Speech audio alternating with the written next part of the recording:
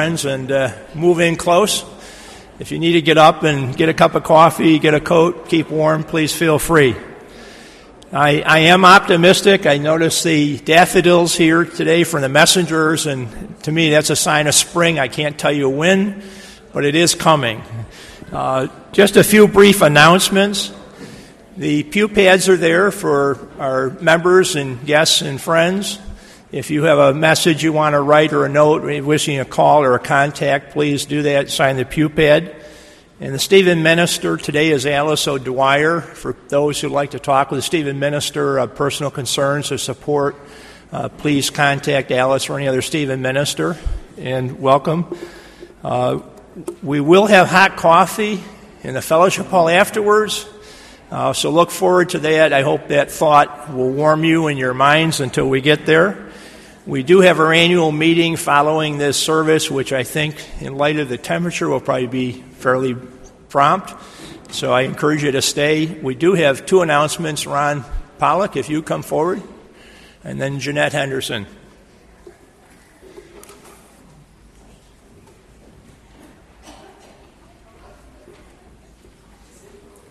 Morning. Several weeks ago, I asked you to pray for son Adam as he was applying for his renewal papers to Kenya, and the immigrations there were not granting them. Well, I want to tell you that your prayers have been answered, and with 3 trips to Nairobi and meeting with immigration officers there and a letter of recommendation from Child Services, he has been granted immigration papers to remain and work there for another 3 years. So I just thank you for your prayers and support on that, and to please continue to pray and support for him as he continues to work with the kids there. Thanks.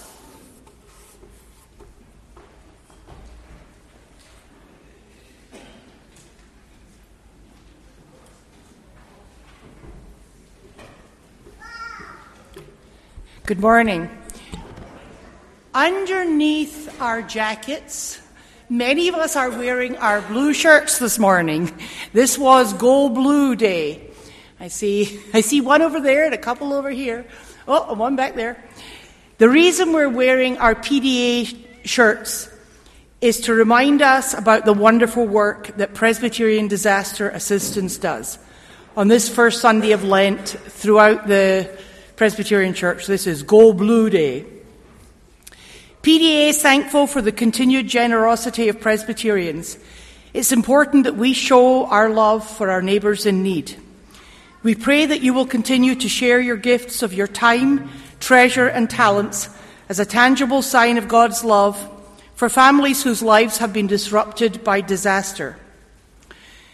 During Lent, we're asked to give our treasures to One Great Hour of Sharing, of which 1/3 of the money goes to PDA. Through your gifts to One Great Hour of Sharing, PDA has been able to achieve the following in the past year. Internationally, your gifts enabled response to major disasters and civil conflicts in 15 countries. And through support of the Global Rapid Response Fund, enabled a low-level response to an additional 25 countries. For example, your gifts supported assistance for Christians and other religious minorities seeking refuge from persecution in Iraq. And we sent aid for Liberia and Sierra Leone, where the Ebola crisis caused a severe medical emergency and had a widespread impact on agricultural livelihoods. Nationally, your gifts supported the response in 24 states to storms, floods, and other disasters, as well as long-term recovery efforts. For example, your gifts supported work in the Mission Presbytery in Texas, where a compassionate response to the refugees and border crisis is ongoing. 10 of us from this congregation spent the first week of January in Mission, Texas, where 98% of the population are Spanish-speaking. Sue Deasy and I worked at that very refugee center, while the guys built a home for a local family. What an eye-opener for 2 non-Spanish-speaking women from upstate New York. Ask us about our experience after the service.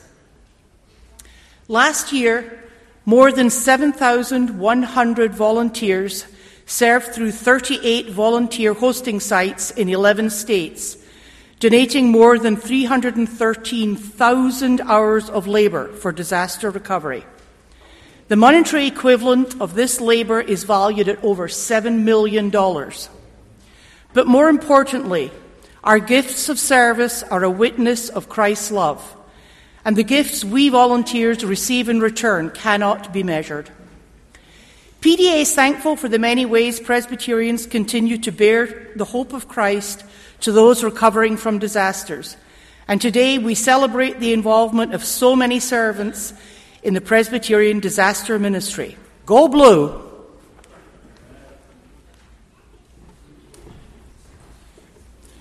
Thank you, Jeanette. Bruce, if you would open our worship with music, please. Thank you very much.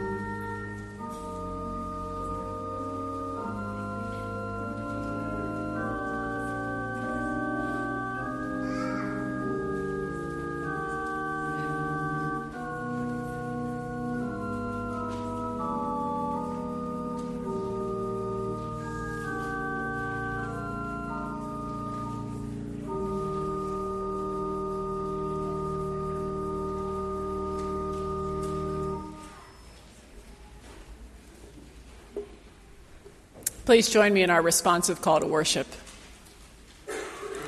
From water to wilderness.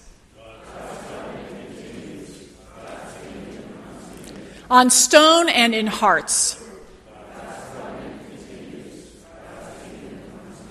From the ancestor of nations to the Son lifted up. We follow Jesus on the Lenten path. Let us warmly worship God.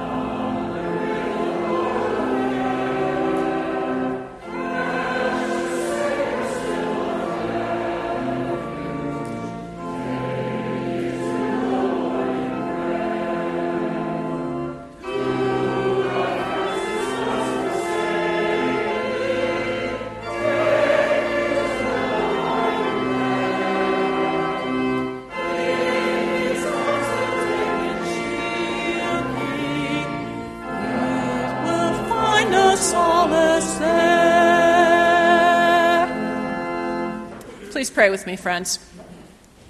Loving God, you have made covenant with us and with every living creature.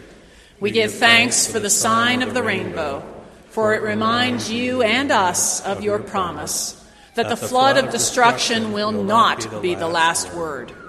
We thank you, too, for the waters of baptism, the sign that we are raised as children of the covenant through Jesus Christ our Lord. And we thank you for the sign of the dove, the promise of your Holy Spirit, hovering over the dawn of creation, descending upon your beloved Son. Your Spirit also hovers over and descends upon us. With the whole creation, we give you all glory and honor. In your triune name we pray. Amen.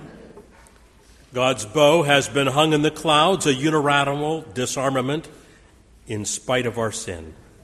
God remains faithful to the covenant of steadfast love, even when we are unfaithful. Without fear, then, we confess our sins. God of mercy, we begin this Lenten season with confession. We do not live according to your ways, but according to our own. We condone violence, participate in systems of injustice, and use power to our own advantage at the expense of others. Forgive us, we pray, when we are tempted to follow paths other than those you set before us. Teach us your commandments. Help us to turn from evil in its many guises and turn us toward your kingdom drawing near. In covenantal love, remember us, we pray, and be for us once more and always an ark of safety and new life. In Christ's name we pray. Amen.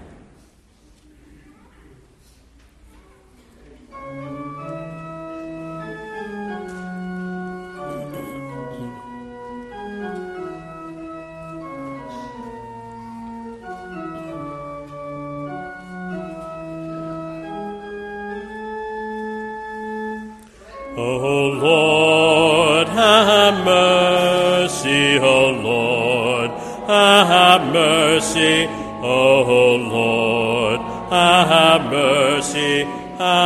mercy on us. O Christ, have mercy, O Christ, have mercy, O Christ, have mercy on us.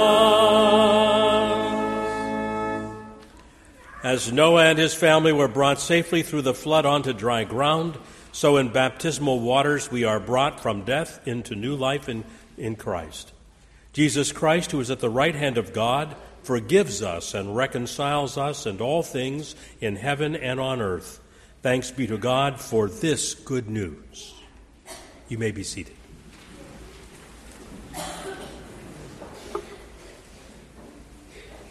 Jeanette Henderson did a marvelous job telling us about Presbyterian disaster assistance, but for those of you who have not had a chance to display your blue this morning, this is your Superman moment. Ready? 1, 2, 3. Blew out! We have a flood story, friends, and PDA was there. God was there. God tells us in Genesis 9 that no matter what happens, God will be there and makes this covenant with us. I invite you to hear God's word to you. Then God said to Noah, to his sons with him, "As for me, I am establishing my covenant with you and your descendants after you, and with every living creature that is with you, the birds, the domestic animals, and every animal of the earth with you, as many as came out of the ark. I establish my covenant with you that never again shall all flesh be cut off by the waters of a flood, and never again shall there be a flood to destroy the earth." God said, "This is the sign of the covenant that I make between me and you and every living creature that is with you for all future generations. I have set my bow in the clouds, and it shall be a sign of the covenant between me and the earth. When I bring clouds over the earth and the bow is seen in the clouds, I will remember my covenant that is between me and you and every living creature of all flesh.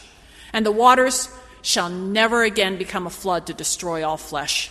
When the bow is in the clouds, I will see it and remember the everlasting covenant between God and every living creature of all the flesh that is here on the earth." God said to Noah, "This is the sign of the covenant that I have established between me and all flesh that is on the earth." My friends, this is the word of the Lord. Thanks be to God. I invite children to join me up here on the stairs in the chancel. This would be good.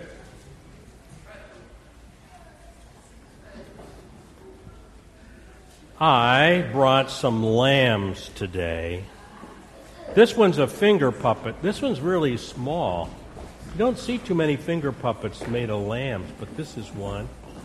And this lamb heard that there was no heat in the church today, so it wore his hat, I think. This one was made by a woman in the church a long time ago, and I thought she did a great job in making this lamb. And then this one is completely a puppet. If you put your hand inside, you can almost make him look like a real lamb. He's pretty neat. Now, do you know why I brought the lambs today? I didn't think you would know. We have a lot of things in times, people's lives, and sometimes in the church, use symbols to help us know what time of year it is. And we have friends this week who are Chinese, and they celebrate the Chinese New Year, and this is the year of the lamb, or the year of the goat. So I thought that would remind us that it is the year of the lamb and goat. So much so that I also brought some fortune cookies. And the fortune cookies, I don't think these are gluten-free ones, but there's some fortune cookies, which you can all take if you want to a little later. I'll leave them up here. fortune cookies. Now, we have other symbols here today that tell us about what season it is. Like, I thought the daffodils. We don't very often have daffodils like this. Actually, the daffodils are here as a reminder for friends that are not Chinese, but whose home was Wales, which is a part of England. And the Welsh people, next Sunday, all celebrate St. David's Day. And they give all of their friends that they love on St. David's Day daffodils. Now, in Wales, they have this theory that David walked around, and wherever he walked, daffodils grew. But when a daffodil first comes out of the ground, and before you see its bloom, it looks exactly like an onion. And so if people are not behaving well, they give them onions. And people that they love, they give daffodils. So these are in honor of reminding us of the Welsh in St. David's Day. And we're going to sing a hymn at the end of worship about that. Then some of us wore blue, right? I have my blue shirt over here. I did bring one. And this is reminding us about Presbyterian disaster assistance. And a lot of people from this congregation have done mission work with Presbyterian disaster assistance. And this is a day when we remember that, and everybody wears blue. And people want to know, why did the blue color become so associated with Presbyterians? Well, I don't really know, but I have a theory. This is a Scottish tartan piece of cloth, and you see it's black and blue. And different families wore different color tartans.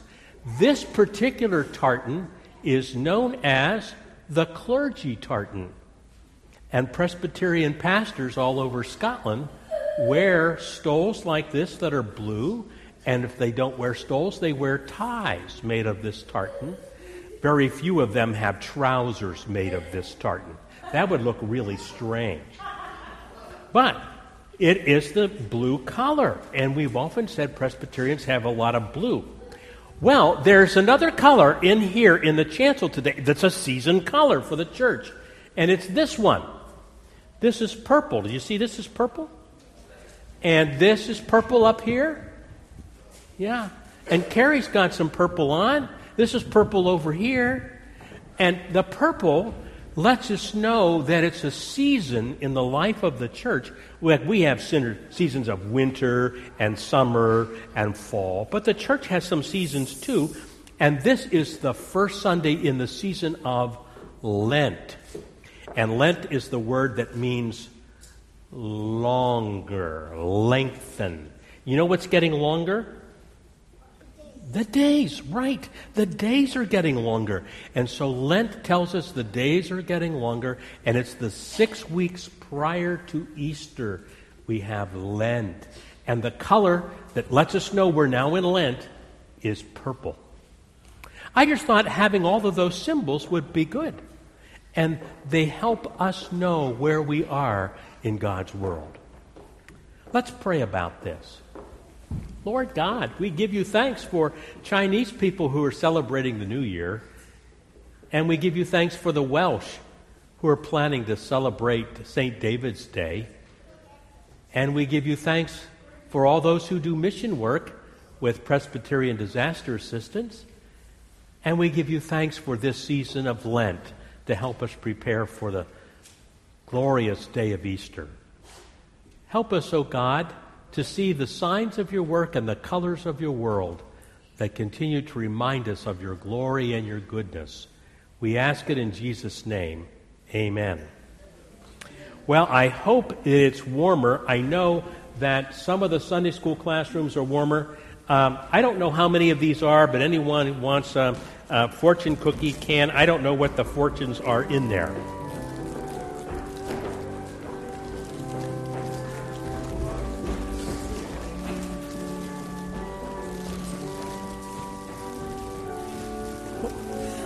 I think there's a couple more.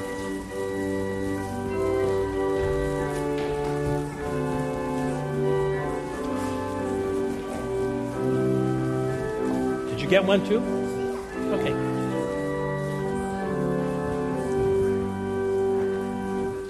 I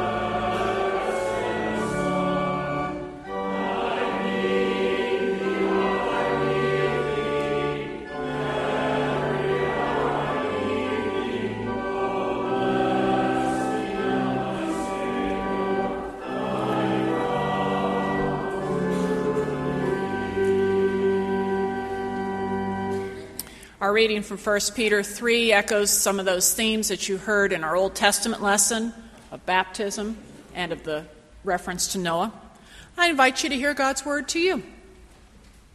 For Christ also suffered for sins once for all, the righteous for the unrighteous, in order to bring you to God.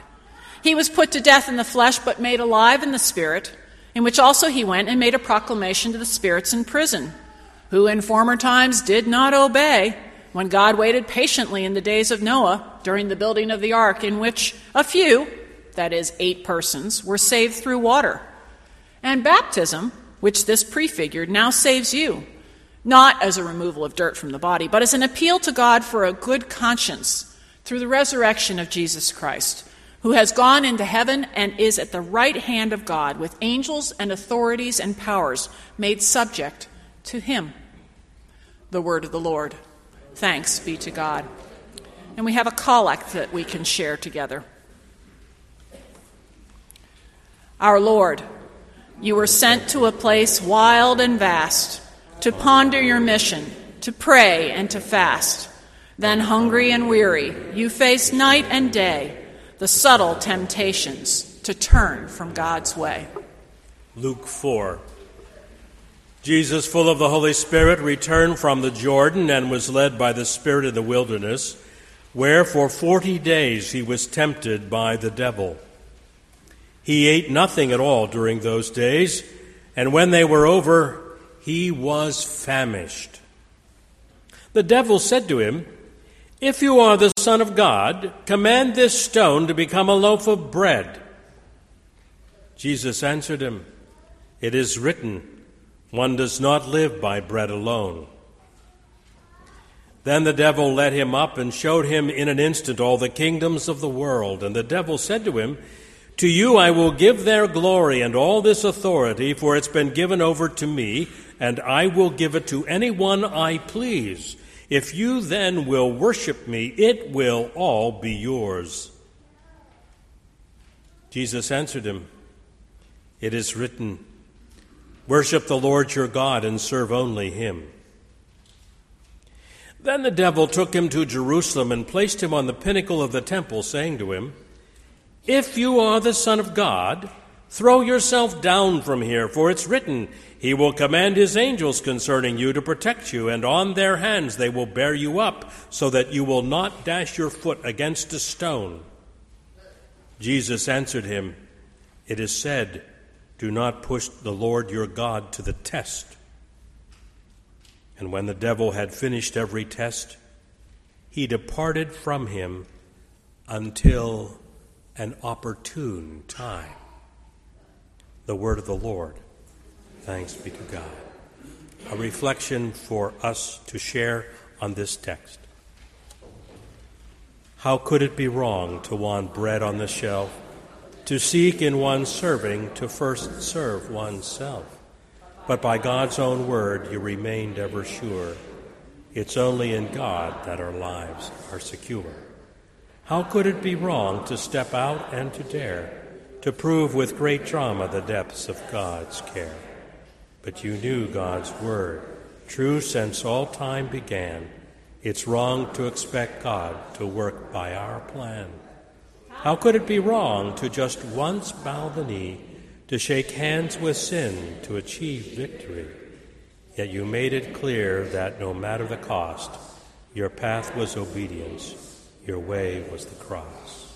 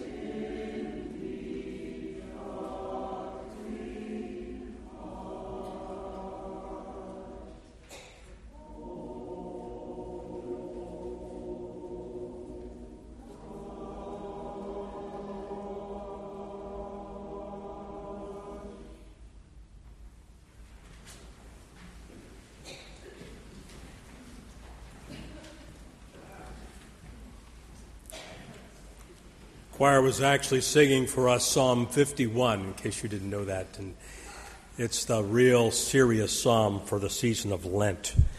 We have a number of things that are happening here today at First Presbyterian Church.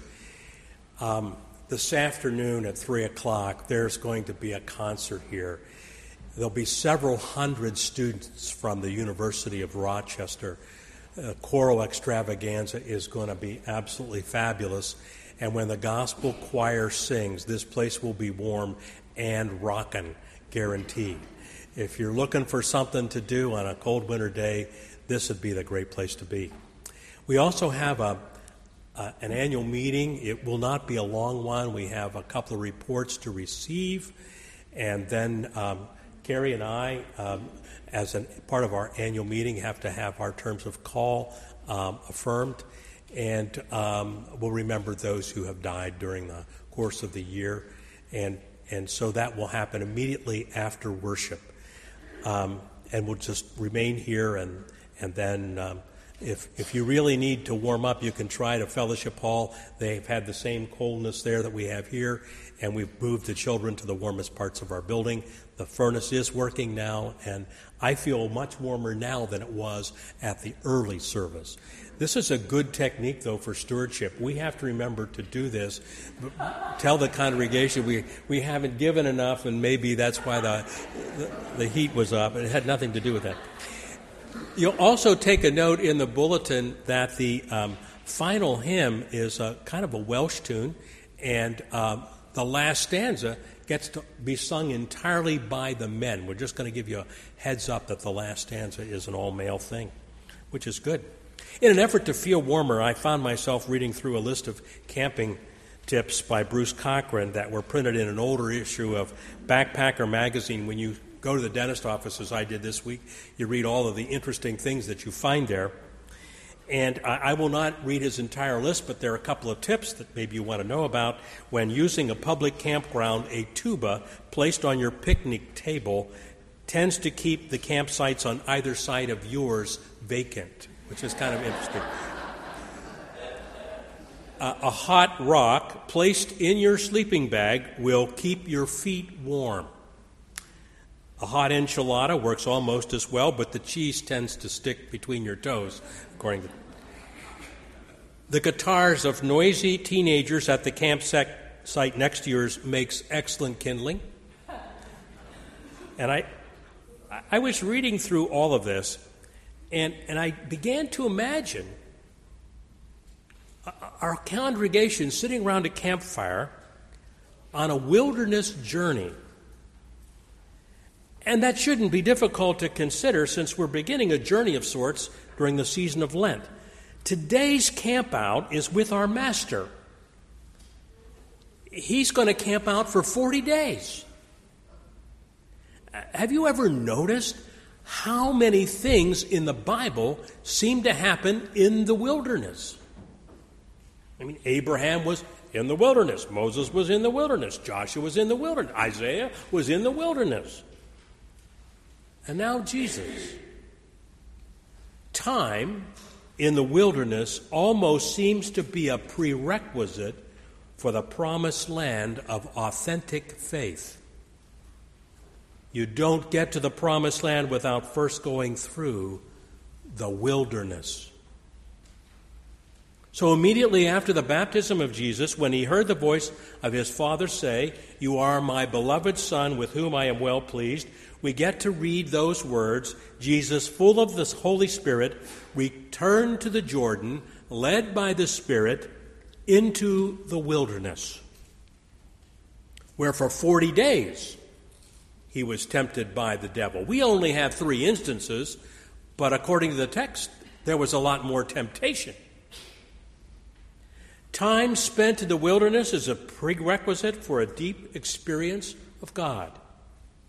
God led the Hebrew people out of Egypt, where they had lived in slavery for 400 years. They headed toward the promised land. Most surmise, if you've ever taken a look at the geography, it should not have taken them more than 11 days. But it took them 40 years to get there. Why did they take so long? Probably the women in our congregation have the answer for that. Moses was a man. He probably didn't ask for directions.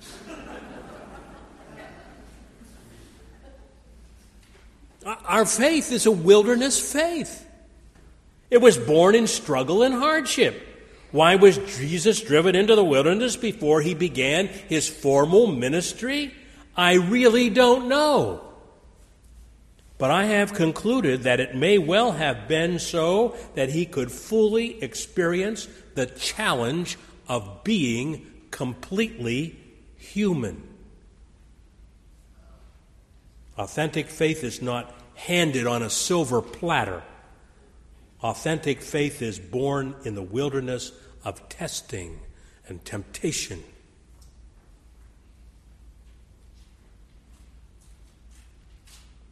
Sometimes, as parents, we are surprised when we make life as easy as possible for our children, and then discover that they do not always respond to challenge and adversity like we had hoped.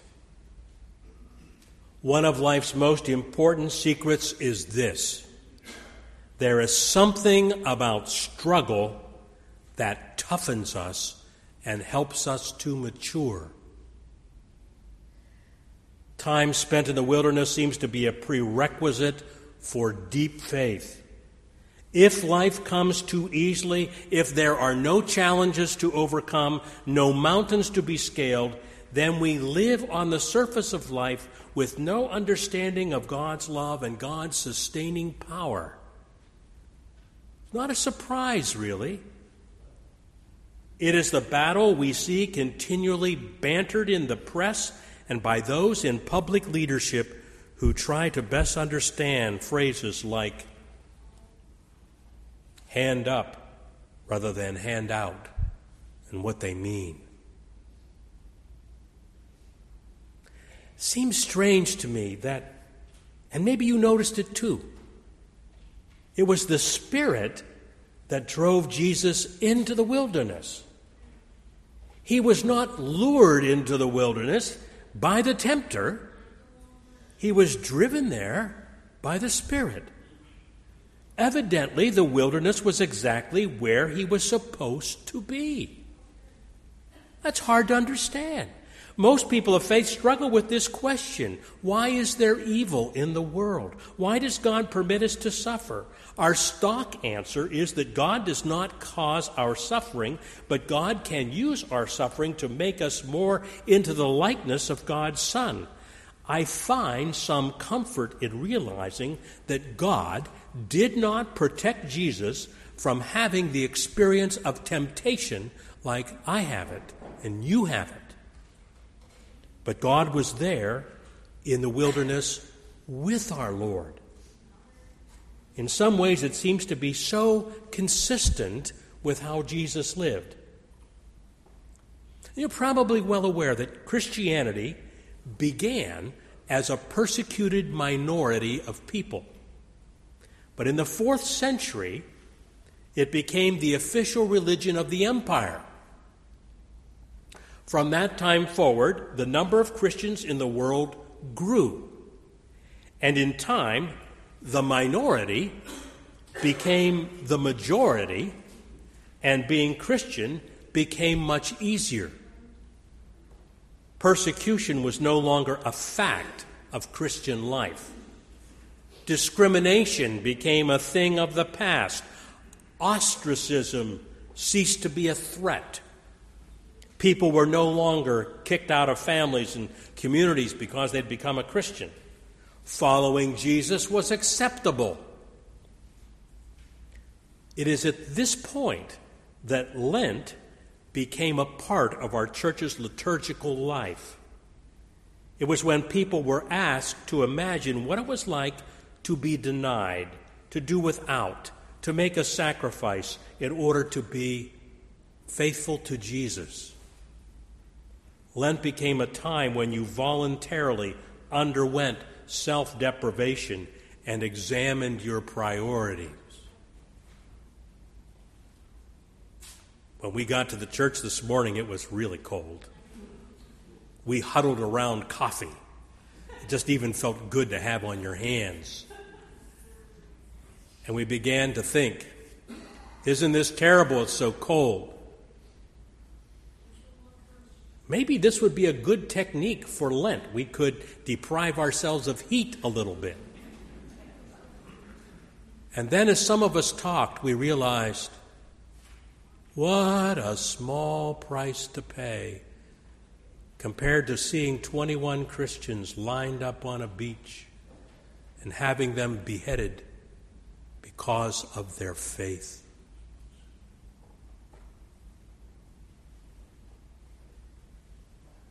Those early Christians recognized what every persecuted minority discovers, which is when you are pushed to the extremity of life and all the comforts and the securities of life are taken away from you, you rely more deeply upon God. When we surround ourselves with comforts and take them for granted, we're tempted to not need God. So good soul testing is to deny yourself a little comfort. See what happens. Can you all do well if you didn't eat for 40 days? I wouldn't fare that very well. Here we've got high-tech worlds with a high-octane lifestyle and high-stress jobs and high-risk states that challenge us today, and the temptations we face are still surprisingly very much like these three insidious tests that the devil put to Jesus. Turning stone into bread, that is, when we use our special gifts or our special status to obtain benefits solely for ourselves without considering the impact these actions would have on others or on God's plan for the world. That's a test we still face. Or worshiping and serving a power other than God and giving final authority and ultimate control to a force or an individual or a group or an ideal in life other than God's Word. Or trying ourselves to put God to the test. Did you notice that the devil in this passage knew Scripture and could quote it well? Maybe we need to know our Bibles a little better. There was a woman, she just returned home from an evening church service, and she was startled to find an intruder in her home. She caught the man in the act of robbing the house, stealing things that she valued, and so she yelled at him, "Stop! Acts 2:38." Now, it would be helpful if you knew what Acts 2:38 meant, right? That verse in the Bible says, "Repent and be baptized, every one of you, in the name of Jesus Christ, for the forgiveness of your sin." The burglar stopped in his tracks. The woman calmly called the police. She told them and explained what she had done. And as the officer was cuffing this man to take him to jail, he asked the burglar, "Why did you just stand there? All the lady did was yell some Bible passage to you." He said, "She did not. She said she had an axe and 238s.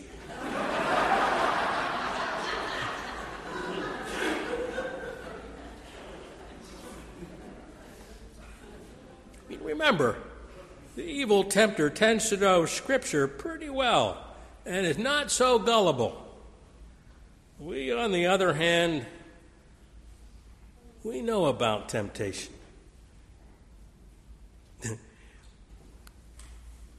We had a wedding here, and I planned to give this couple a new Bible. They didn't have one.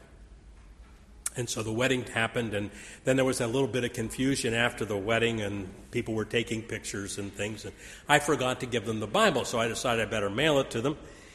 And so I took the Bible, I wrapped it in brown paper and sealed it pretty well with tape, and addressed it and took it to the post office. And the postal clerk took it from me, and he says, "Is anything breakable in here?" And I said, "No, just the 10 Commandments."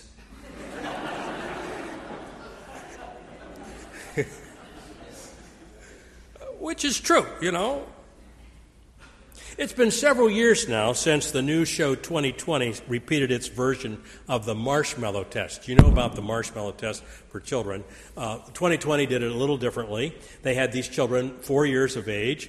They were forced to deal with the ancient scourge of temptation. They were left alone in a room.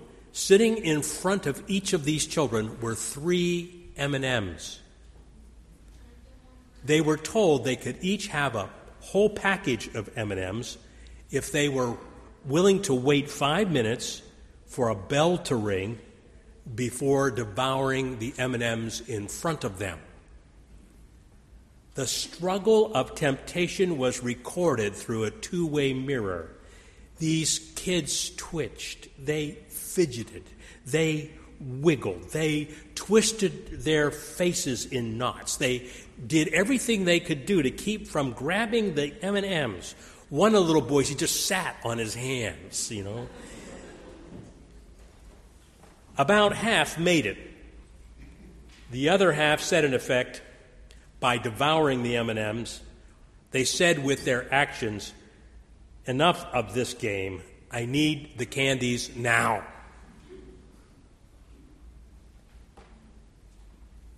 We all know about the struggle. Maybe not for M&Ms, but all of us have our weak spot. Even Jesus struggled. And so we shouldn't find it too surprising that this is something we all encounter.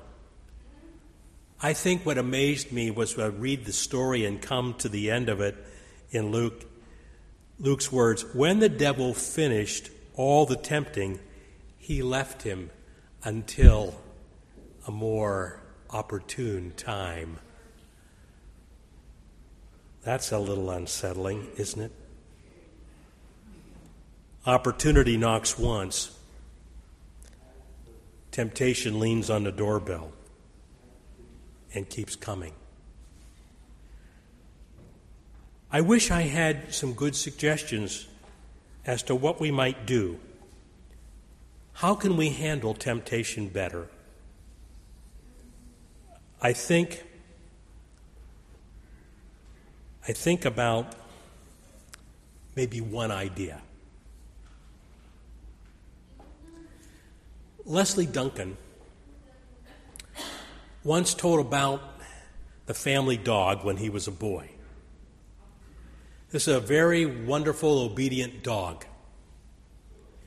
Periodically, his dad would test the dog's obedience. He would put a wonderful piece of meat on the floor beside the dog. Then he would turn to the dog and give the dog the command, "No." The dog, which must have had the urge to go for the meat, was placed in the most difficult situation to obey or to disobey the master's command. Duncan said, this dog was really smart. The dog never looked at the meat. The dog seemed to know that if he did, the temptation to disobey would be so great. So he steadily just looked at my dad's face. And Duncan made this spiritual application. There's a lesson here for all of us. Always look at the master's face. Dog was smarter than I am. Temptations are universal, and some are deadly if we don't rein them in. But with God's help, and sometimes with the help of a really good friend, temptation is resistible. But it will be really helpful if we don't know where else to look. We look for the master's face, and if not, maybe just across, Turn your eyes upon Jesus. Look full in his wonderful face. Then the things of earth will grow strangely dim in the light of his glory and grace. And if this is helpful advice for you, there's a prayer we can use.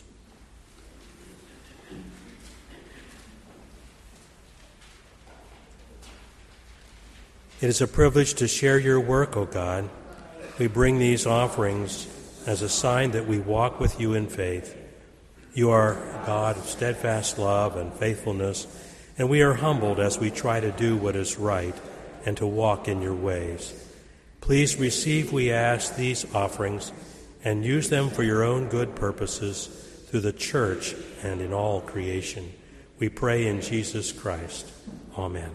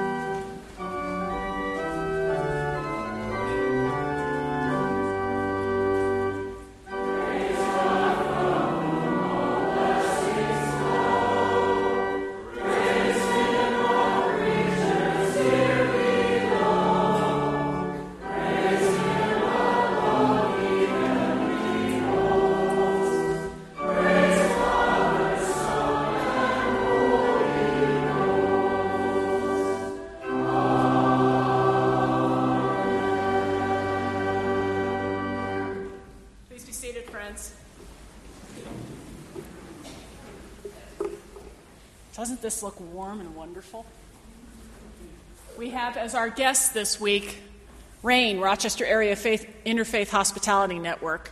We have 3 families who will be staying with us, and yes, it will be warm enough for them to spend the night. But through the lovely ministry of some dedicated folks here, each of those families gets a homemade quilt while they spend their time here. So we thank God for that gift, and we bless it and pass it on to the families that are staying with us this week.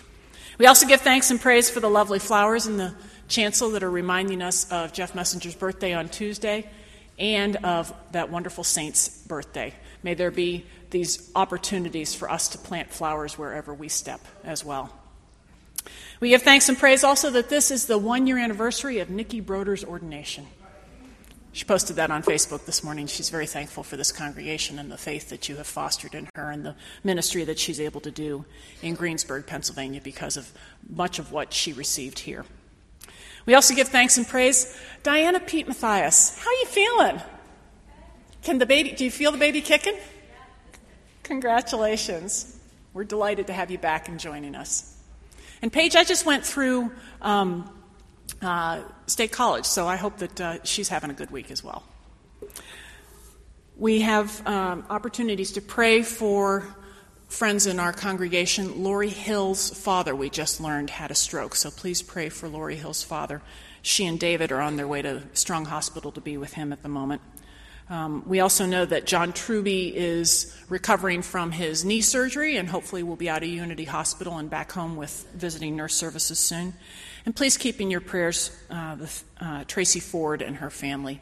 Jim Higby's daughter, Tracy, has been in the intensive care unit for some time, and we hope that God will continue to sustain her and their family. Please join me in prayer, friends.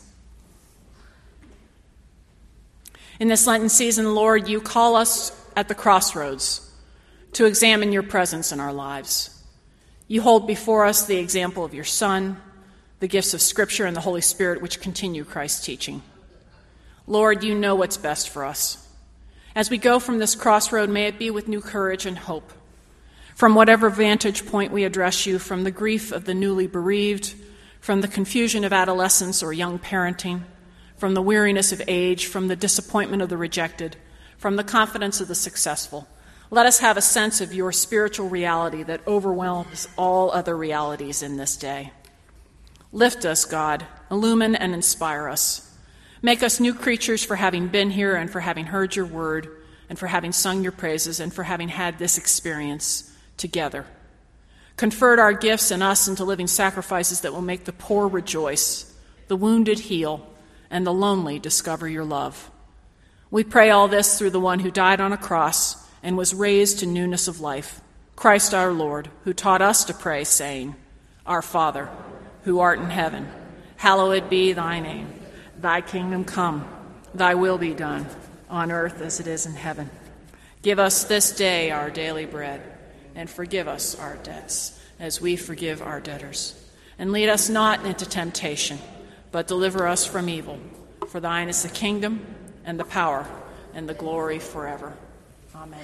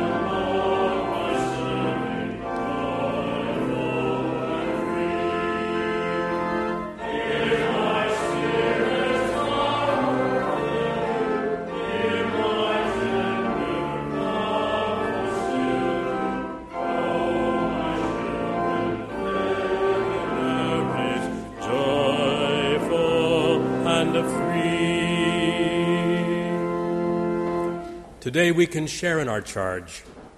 Our Lord, in your struggle you chose to obey. God's word filled your heart, and you trusted God's way. Now risen, you save us from sins that destroy. Please give us your spirit, your peace, and your joy. Yes, go in peace. May the love of God the Father, the grace of our Lord Jesus Christ, and the presence of the Holy Spirit go with us and abide with us today and always. Amen.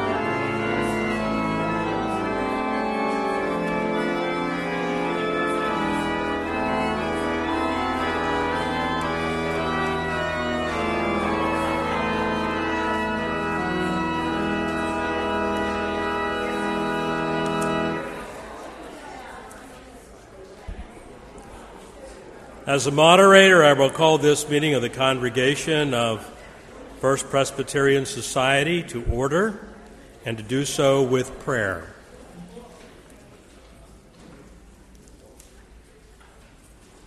Lord God, we give you thanks for this day, for the opportunity to gather in this place, which we have made our spiritual home. We ask that your Spirit will be with us to guide us and direct us as we make decisions that would honor you. We ask it in the Master's name. Amen. I would ask for a motion that our clerk for this meeting be the clerk of our session. Jeanette Henderson. I heard a motion. Is there a second? Anybody object? Jeanette, it's unanimous. Next item of business is to approve the agenda. The agenda is printed for you. It's on page 2. And the purpose of the agenda is to say this is the order in which we'll take things at this meeting. The floor is open for an approval of the agenda, a motion to do so. I heard a second. Anybody object to that? We have approved an agenda. The staff reports are really printed for you. You will find them on a variety of pages. You have one from me, one from Carrie, one from our Christian Education Department, from Logos, the Director of Youth Ministry, and even a special report from Dr. James Douthit in music. I would entertain a motion that these reports be received. Moved and seconded that these reports are received. We don't have to take action to approve them, but to receive them, and they will then be printed for our minutes of this meeting. There are a number of narrative reports that have also been printed. They are committee reports. You will find them also listed. I think they begin with a report of our deacons about page 19, and they continue on until we get to about page 29. Again, these are reports that need to be received, and a motion to receive them would be in order. Moved and seconded that these reports be received. Anybody object? We have received them.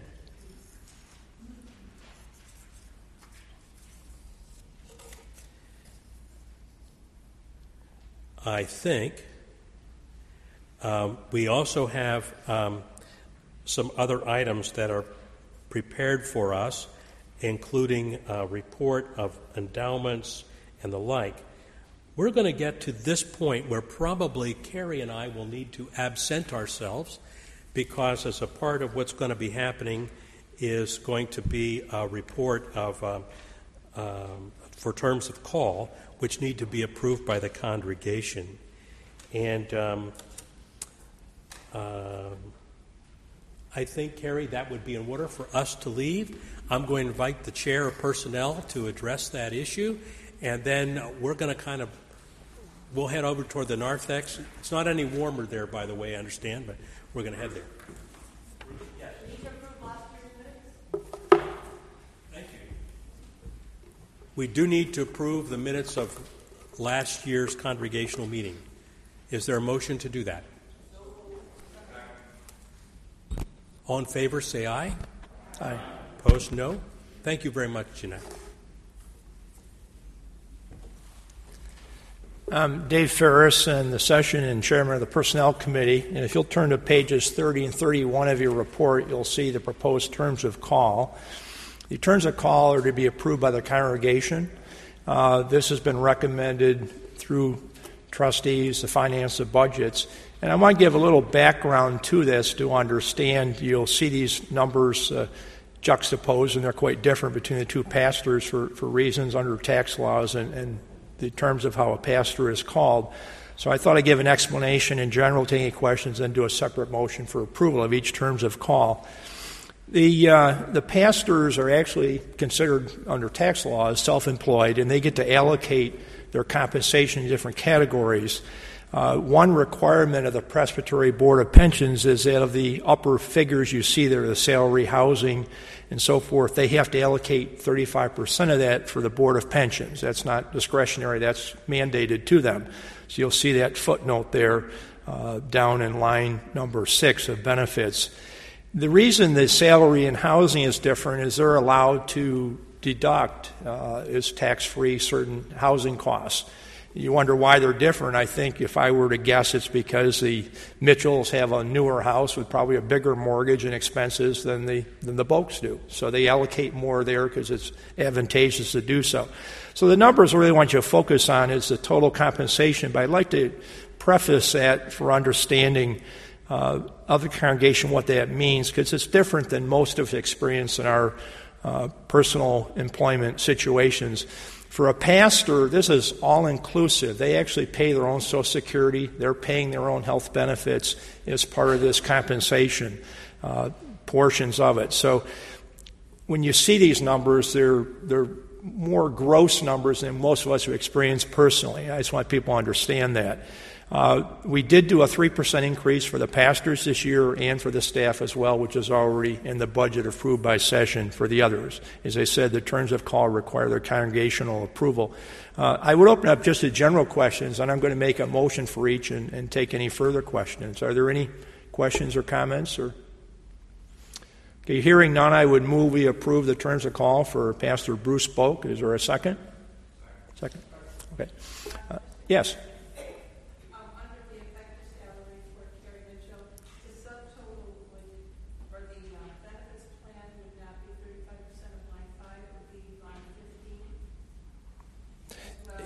I stand. You're right. Apparently, I see what you're saying. They continue the number of the lining, and I'll note that it should be line 15. We really should just number these separately, starting with number 1. Yep, I appreciate that. The numbers are correct, but the numbering to the left is not.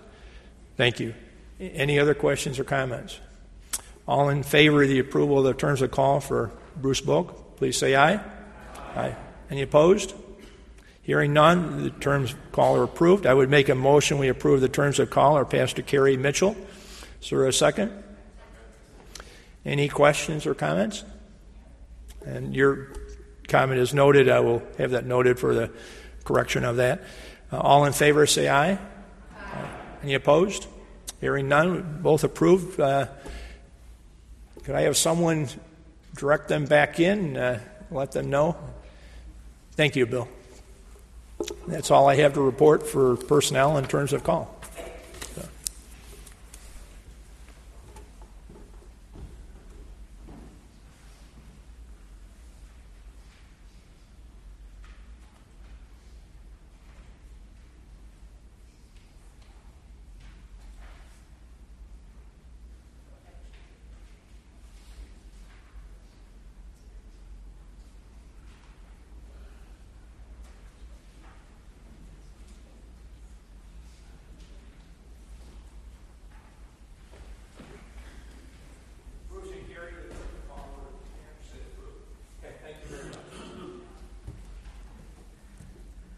Thank you very much. There was also a question, somebody asked me whether or not we had a quorum, and I counted noses. The answer is yes, and make you aware that there are choir members also up in the balcony. So if you're counting just the noses here, you need to count them as well. Things like endowments and the like are reported for us. I think that you have a treasurer's report, and our treasurer is here. Rob Rhodes is here. And Rob, you do an incredible job of overseeing what happens, and we're so grateful for that. This is a fairly extended report, and I thought somebody might have some questions about particularly the auditor's report and what you've printed for us. Thank you, Bruce. I'd be happy to entertain any questions on the year-end audit as well as the 2015 budget.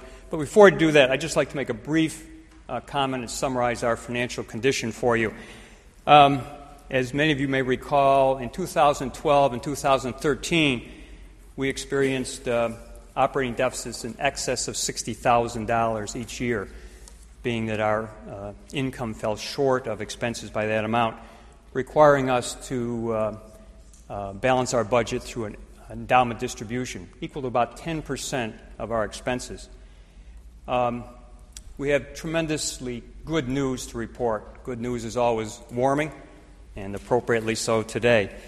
As a result of the generous and heartfelt response of our stewardship campaigns over the last couple of years, along with significant increases in unpledged gifts and other contributions by the members of the church, we were able to reduce the operating deficit in the year 2014 to less than $20,000, and the budget for 2015 has a similar operating deficit of less than $20,000, and that represents only about 2% of our operating expenses. I would be remiss if I didn't also comment on the generosity of members who have gone before us and who, in their estate planning, made provisions for contributions to the church's endowment fund. In 2014, we received a gift of $20,000. 2013, over $37,000 in endowment gifts were made. And these are the first endowment gifts that we've received in many years. So we are blessed to have members who have remembered the church. There really are three important benefits primarily from our improved financial condition. First, it precludes us from using endowment funds for operating purposes, but allows those funds to be earmarked and used for opportunities and programs above and beyond the operating budget. And that's very beneficial for us as a church. Second benefit, as mentioned by Dave earlier, in 2015, there's a provision for a 3% increase for staff as well as pastors, and there's also been some enhancement to health care benefits as well. And really the third benefit, and I believe the most important, is that because of your generosity, we are in a position to significantly increase our mission contributions and as a result of programs and benefits through mission. In 2015, the combined endowment distributions for mission through endowment gifts, plus the operating budget allocation will total $85,000. That's a nearly 20% increase from the $72,000 that we provided for mission back in 2011. So your contributions and your support are very significant. Bottom line, to me, it's not about the money. What it really is about is the generosity of this congregation through their sharing of their God-given gifts of time and talent, as well as treasure, that allows us to fulfill our mission here at the church. Really be a blessing to others in supporting the congregation here, locally and worldwide. And for that, I feel we are very blessed. Now, if you have any questions with respect to the annual report, the annual budget, or the annual operating report, it begins after page 37, and the 2015 budget is on page 34. So if you have any questions, I'd be happy to try to address those at this time. Rod, would you just summarize the auditor's report? I'm sorry? Would you just summarize the auditor's report? Yes, Dave. We received the auditor is Heverin & Company. They've audited our books for a number of years and gave us an unqualified opinion. In layman's terms, that means that they approved of all of our accounting practices, our reporting, our internal controls, all of which were viewed favorably and, in fact, complimented on improvements we've made over the last several years in that regard. That means we are not only accounting for our money properly, but we are good stewards and we safeguard those funds very, very carefully. And again, operating deficit of about $18,000 for 2014.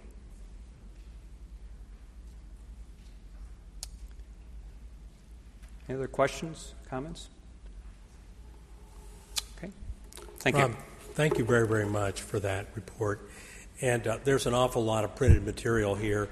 If you need help sleeping later, you can always read through all of this annual report. I also want to point out to you that we did approve the minutes of the corporation when we approved all of the minutes of the annual meeting last year because they were part of that set of minutes.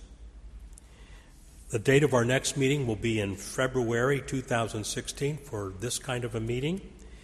I don't believe that there's other business for us to transact.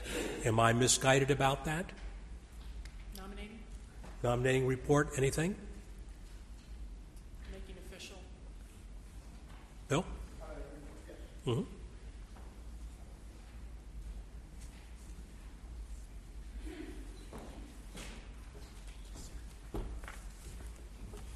I'm Bill Smith, reporting on behalf of the nominating committee.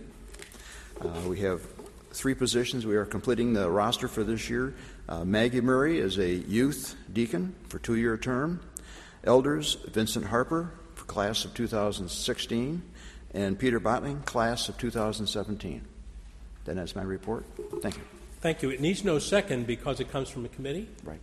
Those names are placed in nomination. The floor is now open for any others. Seeing none, I would ask for a motion that these be declared unanimously elected. All in favor, say aye. Aye. Opposed, no. It's done. Thank you very much, Bill. Seeing that there's no other business, I will take you to page 37 in this report, and there you will find listed the names of people who have entered into the church triumphant. That's always a challenging thing to look at. And whenever I look at a report like this, I've got great memories of people that we've loved and lost.